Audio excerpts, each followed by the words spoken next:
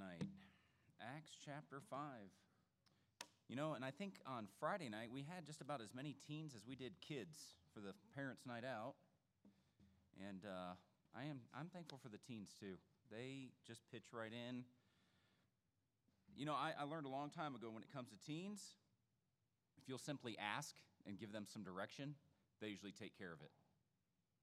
You usually don't have to push too hard with most kids. They're usually, I think most of the time, they just don't know what to do. So they don't do anything. And I feel like most of the time, if you'll just ask them and talk to them, they just jump right in and they'll help out if they can. So anyway, I appreciate you guys very much.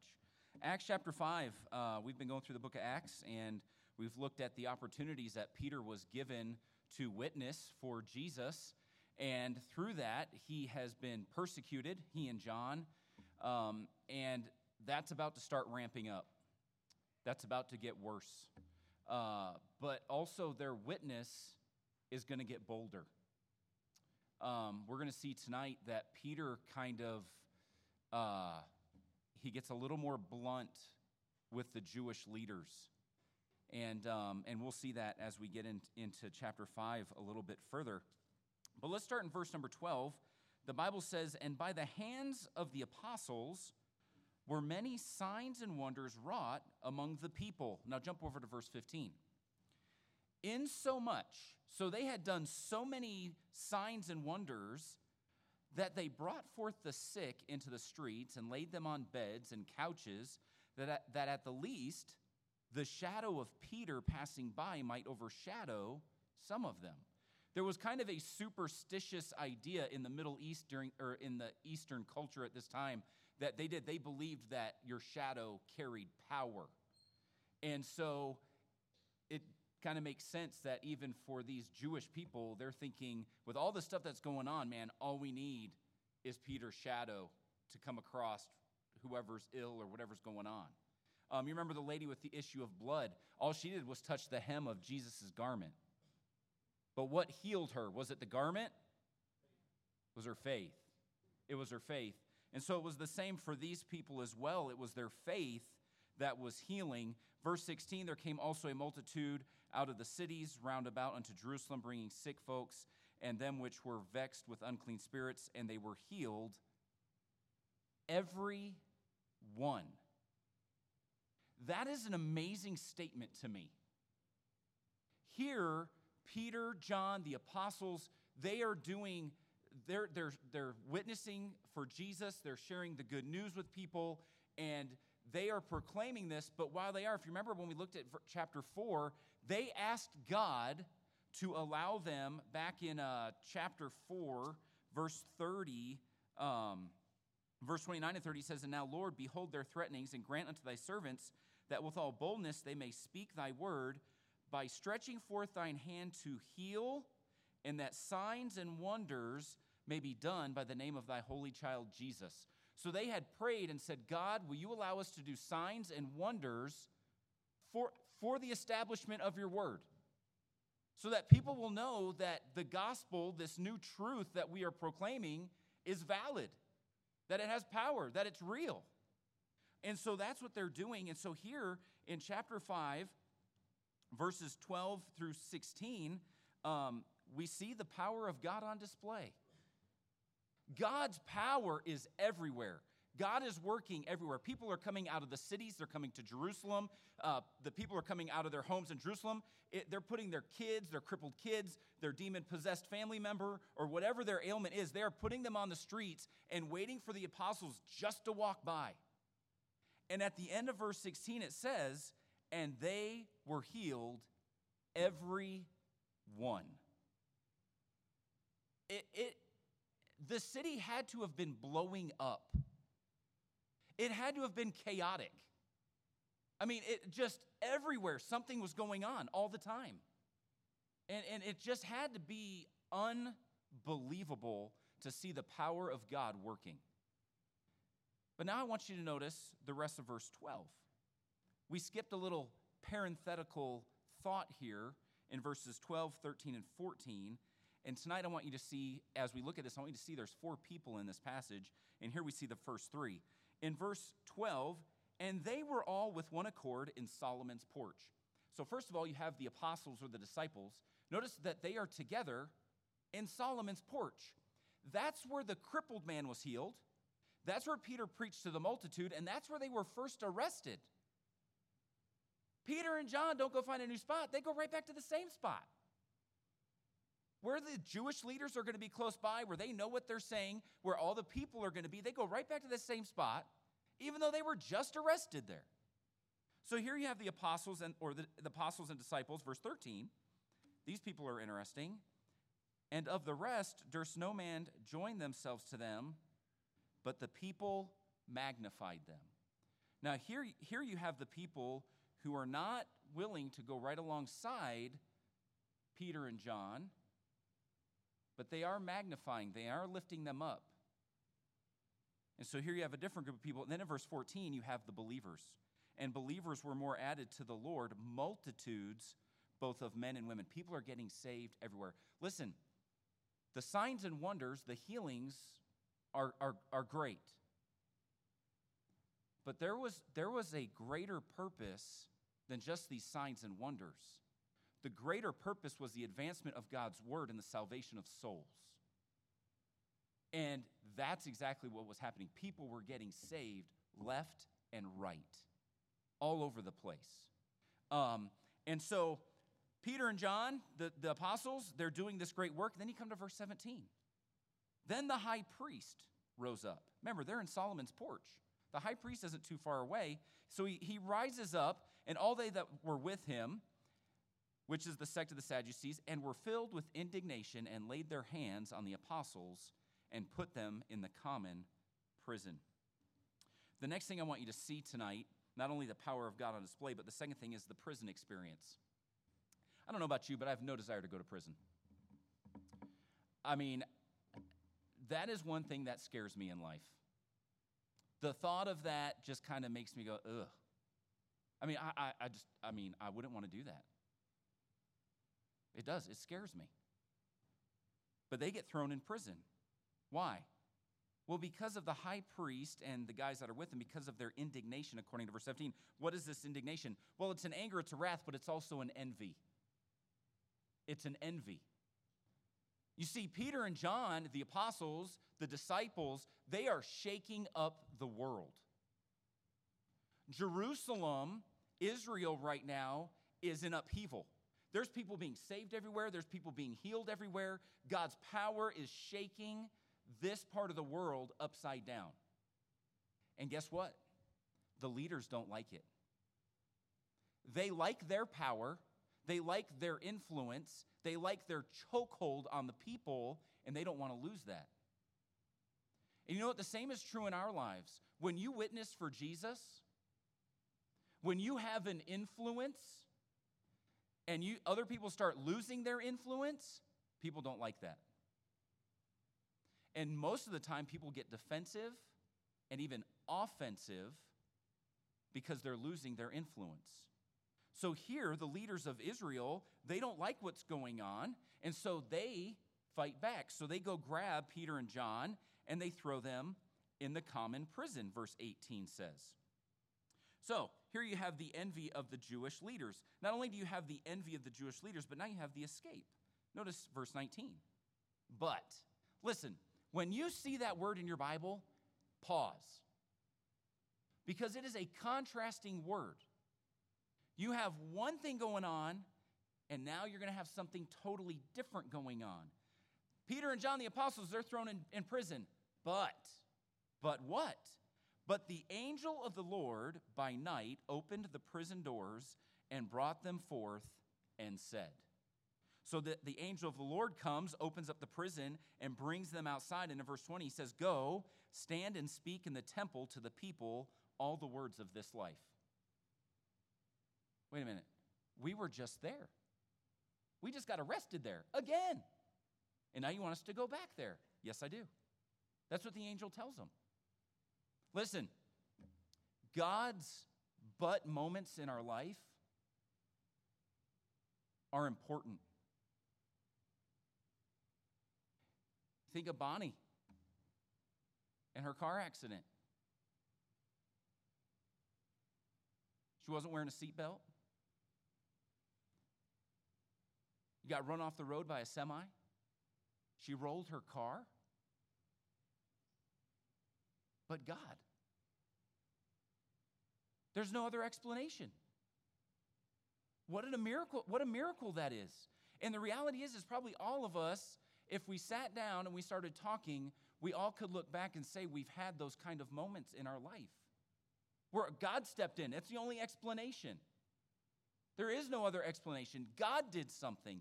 And here, these rulers think they're in charge. They think they're in control. They want to maintain this power. And God's kind of like, yeah, you really don't have any power. You don't have any control. So God sends his angel, and he goes down there, opens up the bars, and they go walking out. And he says, now go back to the temple and preach about this life. What's this life? It's Jesus. So in verse 21, and when they heard that, they entered into the temple early in the morning and taught. But the high priest came, and they that were with him, and called the council together and all the senate of the children of Israel, and sent to the prison to have them brought. So now the next morning, these apostles, they're over preaching at the temple. But for the high priest, he's like, hey, go get these guys out of the jail cell and bring them because we need to have a talk. So in verse 22, but when the officers came and found them not in the prison, they returned and told, saying, the prison truly found we shut with all safety, and the keeper standing without before the doors. But when we had opened, we found no man within. So now these guards go down to the prison, and they get there, and here stand the guards outside the door. Nothing has disrupted them. They don't know anything has changed. They have no clue. They're standing there as if these apostles are still in the jail cell. They don't even know that they're gone. And here come the guys. They're like, hey, let us in. We got to get these guys and take them to the high priest. Oh, let me get my keys. And they start opening the jail cells, and they rattle the doors, and they rattle the keys, and they get in there, and I don't know how many cells they had to go through or what they had to do to get in there, but they finally get in there, and they're like, uh-oh, they're not here. It's not explainable. We don't know how this happened. So now they got to go tell the high priest. I'm sure that was not a fun conversation. I'm sure that was not good. I'm sure they were not looking forward to going back and talking with the rulers and telling them, hey, they're not there. So in verse 23, it says, saying, the prison truly we found shut with all safety, and the keeper standing without before the doors. But when we had opened, we found no man within. Notice verse 24. And now when the high priest and the captain of the temple and the chief priests heard these things, notice what they say. They doubted of them whereunto this would grow. What? Do you notice how they respond? Do you see the words that they use? They doubted of them whereunto this would grow. What on earth does that mean? What do they mean? They doubted whereunto this would grow?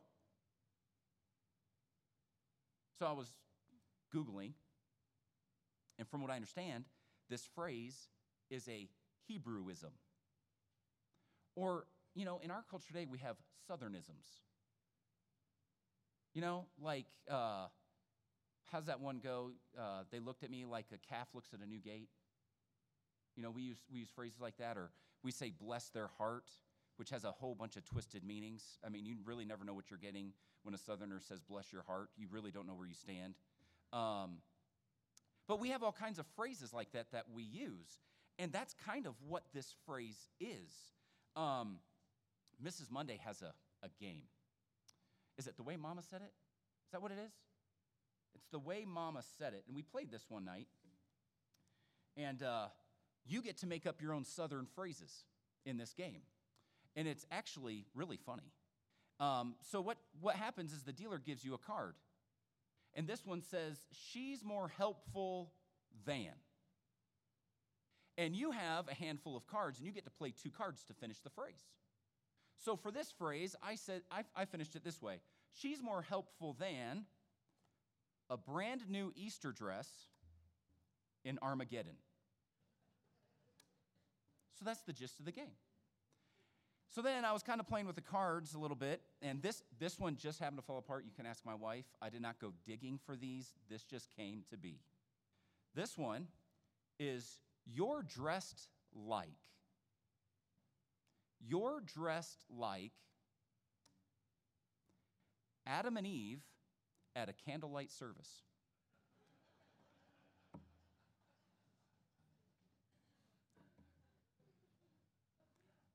So back to verse 24.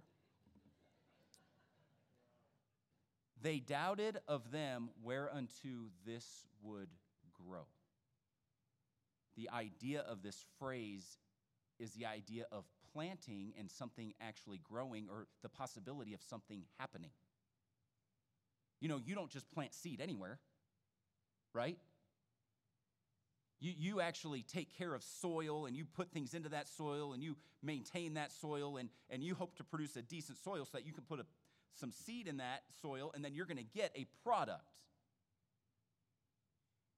But you don't walk around with seed. When you put grass in your yard, you're not out there on the concrete with your spreader, making sure you get the driveway real good, are you? No, you're not. Because you wouldn't expect that to grow. That'd be ludicrous. It'd be crazy. Well, that's what they're saying. You're crazy. There's no way they're not in prison. That's not possible. Yeah, it is. Verse 25. Then came one and told them, saying, Behold, the men whom ye put in the prison are standing in the temple and teaching the people. So now all of a sudden here comes another guy, and he's like, hey, you know those guys you threw in jail yesterday? They're down here at the temple, and they're teaching everybody. What? Verse 26, then went the captain with the officers and brought them without violence. Why? For they feared the people, lest they should have been stoned. Listen, the people knew something was going on. The people knew God was doing something. They knew there was something different about these guys. They knew that. The people were listening. The people were paying attention. So they didn't like jerk these apostles up and drag them. I have a feeling it was more like, hey, how you doing? Hey, let's walk over here and let's gently take you back to where the high priest is. So they take them back. Verse 27, and when they had brought them, they set them before the council, and the high priest asked them, saying, he sounds like a pouty little 5-year-old. He sounds like he's a spoiled brat. Straightly, did we straightly command you that ye should not teach in this name? And behold, ye have filled Jerusalem with your doctrine, and intend to bring this man's blood upon us. I think he's whiny. But here, he says, didn't we tell you not to do this? Didn't we tell you not to preach in the name of Jesus? Yes, they did in chapter 4. They said, don't preach in the name of Jesus anymore. You know, you're going to have people that tell you to stop. If you take a stand for Jesus and you share Jesus with people, whether it's at work or at the gym or anywhere you go, you realize you're going to have people who tell you to stop. There will be people at some point who try to shut you up. But don't stop.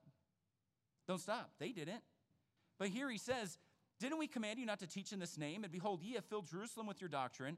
And the last part of this is interesting to me. And intend to bring this man's blood upon us. And the reality is this. They had already brought the blood of Jesus down on themselves. When they crucified Jesus, if you were to go to Matthew chapter 27 and look at verses 24 and 25, there they cried out, when they cried for Barabbas to be released to them, they cried out and they said, this man's blood be upon us and our children. The blood of Christ was already on them. They were already guilty. And they know that. And it's about to get a whole lot worse. And so here, Peter picks up on this. Peter kind of realizes, hey, there's something going on here. Like, I'm kind of getting a cue that they are starting to kind of feel a little guilty, or there's some conviction. There's something going on here. So you know what Peter does in verses 29 through 32? He just lets them have it. If you go back in the first 4 chapters, Peter's kind of nice. He's kind of got the kid gloves on. And he responds to them in a more gentle way. And here in verses 29 through 32, he just lets them have it. And I'm going to tell you right now, there are times when you just need to be real blunt with people. There are going to be times, especially when you have people that are antagonistic, people who want to mock, or people who want to be combative or whatever when it comes to truth. There are times when you just have to be blunt. And you just have to let them know how it is. Um, I feel like sometimes in our culture, with our political correctness and everything, that we have to like dance around and, oh, I think I'm starting to offend them, so maybe I should back off. No, maybe if you're starting to like hit that nerve, maybe you should like just send it. And there are times for that. And we've got to be sensitive enough to the Holy Spirit and to a person and what's going on and realize those situations. I've had moments like that with my kids where it was kind of like, hey, you need to stop that, or hey, you need to think about this. And then finally it's like, no, listen, here's how it's going to be. And sometimes when you're witnessing to people and you're sharing truth with people, there comes a point where you just need to let them have it. Notice what Peter says in verse 29. Then Peter and the other apostles answered and said, we ought to obey God rather than men. Period. I have a greater responsibility than to listen to you.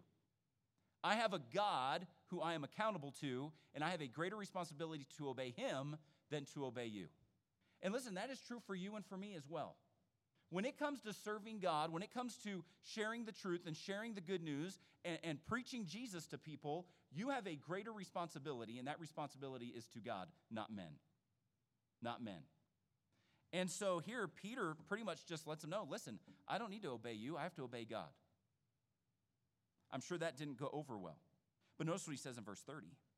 He says, the God of our fathers raised up Jesus, whom ye slew and ye hanged on a tree. He gets real pointed. And sometimes with people you have to get pointed. Sometimes we kind of get passive-aggressive. Even aggressive people can be passive-aggressive, trying to be gentle or trying to be kind or gracious, and we kind of dance around the issue, and we're kind of trying to make our point, but not to be mean or blunt, or, we want them to receive it or whatever. But, sometimes there comes a point where it's, no, you just need to, put your hand right in that wound and push. And that's what Peter does here in verse 30. Peter's like, you crucified him, you slew him, you hung him on a tree. And he gets right in their face about it. Verse 31, him hath God exalted with his high right hand to be a prince and a savior, for to give repentance to Israel and forgiveness of sins. Verse 32 is pretty awesome. And we, not you guys, we are his witnesses of these things. And so is also the Holy Ghost, whom God hath given to them that obey him. Here, Peter gets real pointed. Listen, we serve God. You do not. We serve God. You do not. You crucified him. You hung him on a tree. You are guilty of his blood. And we have a greater responsibility to obey him and not you. And ladies and gentlemen, I think there's definitely room, even in our wonderfully politically correct society, to take a stand for truth and be bold. And be bold. It may cost a friendship. It may cost a job. It may cost something. But there are times when we need to be bold. We don't need to be the one that's bashful or the one that backs off because it's getting too sensitive or they're getting upset. No, there are times when we need to take a stand and we need to be very pointed when it comes to the truth. And that's exactly what Peter did. So here, Peter, he gives his explanation to them. And then notice what happens in verse 33. When they heard that, they were cut to the heart and took counsel to slay them. You can usually tell when you hit somebody's nerve. Can't you? Now, I usually can tell because people tend to accuse me of pushing buttons. So I usually know where the nerves are. And sometimes I like to put my finger on that nerve. Sometimes I leave it there too long. And I should have removed it sooner. But my wife tells me all the time that I'm a button pusher. Pastor tells me I'm a button pusher. Thane tells me I'm a button pusher. My kids tell me I'm a button pusher. So I'm taking it as I'm probably a button pusher. There's a good chance. But the truth is, though, is all of us probably know. Like, you probably know what your wife's button is. You'd be like, yeah, if I say that, it's not going to be good. You know. And some of you are like, yeah, that just went through my head. Because we know. We know what people's buttons are. And we can tell when we've hit a nerve. You can tell at work with your coworkers when you hit a nerve. For you kids, when you're at school, if you'll pay attention, you'll notice when you hit one of your friends' nerves. Or we say, you're getting on my nerve. We tell our kids, you're on my last nerve. But here, obviously, Peter and these apostles have hit a nerve because these leaders are cut to the heart, and now they want to kill them. But the reality is this. Peter hasn't hit the nerve. It's not Peter. It's God's word. It's truth. You realize Hebrews chapter 4, verse 12 tells us, for the word of God is quick. It means it's alive and powerful and sharper than any two-edged sword, piercing even to the dividing asunder of soul and spirit and of the joints and marrow, and is a discerner of the thoughts and intents of the heart. Ladies and gentlemen, one of the greatest things you can do, and Pastor said it tonight, one of the greatest things you can do is just share Scripture. You don't have to explain it. You don't have to tell them what it means. You don't have to make something crazy out of it. Listen, you can just simply share a verse with somebody, and you're going to upset people. Because God's word is alive. It is a living organism that is powerful. And when you share it, it cuts through the flesh, and it cuts through the bone, and it reaches to the very deepest part of a human being, and it touches on the most sensitive issues. The word of God is a powerful thing. You don't need to be worried about what to say. You don't need to be worried about how to explain something to somebody. Don't worry about that. Just stay in your Bible, learn your Bible, and share your Bible. And you will reach people. You will help people. And you will have opportunities to witness to people. Just share God's word. That's all you have to do. But this cut deep. This cut deep. And then in verse 34, you have an expression of sense and reason. Notice in verse 34, then stood there up one in the council, a Pharisee named Gamaliel, a doctor of the law and in reputation among all the people, and commanded to put the apostles forth a little space. So here this guy stands up. He's a leader. He's popular among the people. He's well educated in the law of God. And he stands up and he says, whoa, hey guys. Hey, let's put these guys off just a little space and let's have a conversation real quick. Notice what he says in verse 35. He says, and said unto them, ye men of Israel, take heed to yourselves and what ye intend to do as touching these men. He says, wait, slow down. Let's think about what you're thinking about doing. You guys need to think about this. Verse 36. For before these days rose up Theudas, boasting himself to be somebody, to whom a number of men, about 400, joined themselves, who was slain, and all, as many as obeyed him, were scattered and brought to naught. So he says, hey, you remember back, there was this guy named Theudas. He got this uprising, about 400 guys. But remember, he was killed, and all of his followers dispersed. Like, they don't even exist anymore. Then verse 37, after this man rose up Judas of Galilee in the days of the taxing and drew away much people after him. He also perished, and all, even as many as obeyed him, were dispersed. So you remember, there was also this guy named Judas during the taxation. Obviously, they didn't like taxes either. So good old Judas of Galilee says, hey, we're going to rise up against the IRS. So he gets a bunch of guys together, and guess what happens? Judas dies. So guess what happens? All of his followers, woof, they disappear. So here, Gamaliel's like, listen, we had this uprising, it didn't happen. We had this uprising, it fell apart. So listen, verse 38. And now I say unto you, refrain from these men, and let them alone. For if this counsel or this work be of men, it will come to naught. Look at verse 39. But if it be of God, ye cannot overthrow it, lest haply ye be found even to fight against God. What wisdom. Ladies and gentlemen, when you share the gospel and when you witness and you speak with people, you need to remember that you are a part of God's cause. There isn't a soul that can stop it. There isn't a soul that can deter it. It's God's cause, and it will go on. Man has no control. There isn't anything anybody can do. It's God's cause. And here Gamaliel says, listen, if it's a man's idea, guess what? It's going to fall apart. But if it's God's idea, then you're going to be fighting against God. So what happens in verse 40? And to him they agreed. They said, all right, Gamaliel, you're right.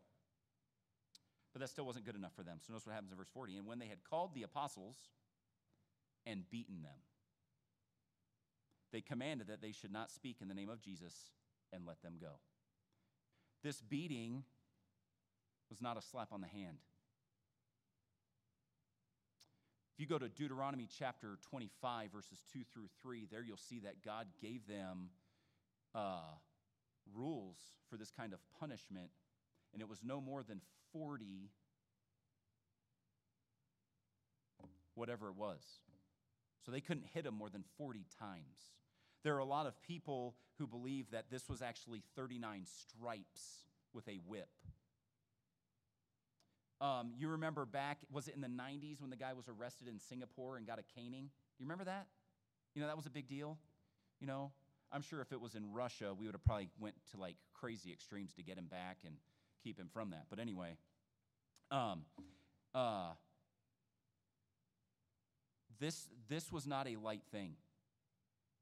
If it was a whip and they were whipped 39 times, there was flesh missing. If it was a flogging or a caning, they were beaten pretty severely with that stick. They limped home. This was pretty severe. I kind of wonder if through the advice of Gamaliel, if the high priest and these guys weren't thinking, hey, if we beat them severely enough, maybe when they go home, their followers will disperse. Okay, we won't kill them, not like Judas and Theudas, not like those two dudes, but you know what? We'll beat these guys so bad that when they go home, everybody will disperse. It doesn't tell us that, but I don't know. Maybe that was their intent. But they do. They beat Peter and the apostles, and then they tell them, they commanded that they should not speak in the name of Jesus and let them go. How would you respond? Would you be mad? Would you go home and get your concealed carry and be ready next time? How would you respond? Look at verse 41. And they departed from the presence of the council, rejoicing. What an amazing thought. They left the presence of the council rejoicing that they were counted worthy to suffer shame for his name. What an amazing perspective. To rejoice that they were counted worthy to suffer shame for his name. What an amazing perspective. What do you think you're worthy of? What do you think you should be worthy of? What do you think you deserve? They considered themselves worthy. They rejoiced that they were thought worthy enough to suffer shame for Jesus. What an amazing thought. What an amazing thought. And then in verse 42, they went home, stayed home, locked their doors, stayed in the closet, hid out, went underground. No. Verse 42. And daily, where? Right where they were. Back in the temple. Probably in Solomon's porch. They're like, hey, let's go back to Solomon's porch. And in every house, they ceased not to teach and preach Jesus Christ. And daily. They went back to the temple and to every house daily, preaching Jesus. They didn't stop. They didn't let those guys deter them. They didn't let the beating or the whip deter them. They continued in their service for Jesus. Listen, I don't know if we have it that bad. What was that magazine I showed you? Is it Voice of the Martyrs? The Voice of Martyrs? There is a magazine you can subscribe to. It's called The Voice of Martyrs. You realize there are people all over this world today who are being killed, who are being tortured, for the name of Jesus. Even today, you're not going to hear about it on the news. CNN isn't going to cover it. NBC isn't going to cover it. But there are Christians all over the world today dying for the name of Jesus. You know, we may not have it that bad here, maybe not yet. But you know what? Whatever your circumstance is, whatever your work environment is like, whatever maybe it's school for some of you kids and different things, listen, be bold. Take a stand for Jesus. Share the truth. And don't stop. Don't let anything deter you. Don't let anything deter you. You fight for a cause that is God's cause, and nobody can stop that. Nobody can stand against that. Just keep on pressing forward, and just keep on keeping on. Let's pray. Father, thank you for your word. Thank you for your love for us. Thank you for the example of Peter and these apostles. Lord, I just pray you'd give all of us grace and boldness.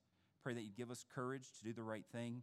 Pray that you'd help us to step out by faith and trust you to give us the words to say and the answers and scripture to share. And Lord, I just pray you'd help us to take a stand in our world, in our circle of influence. Lord, help each of us to take a stand for what's right and for Jesus. In Jesus' name, amen.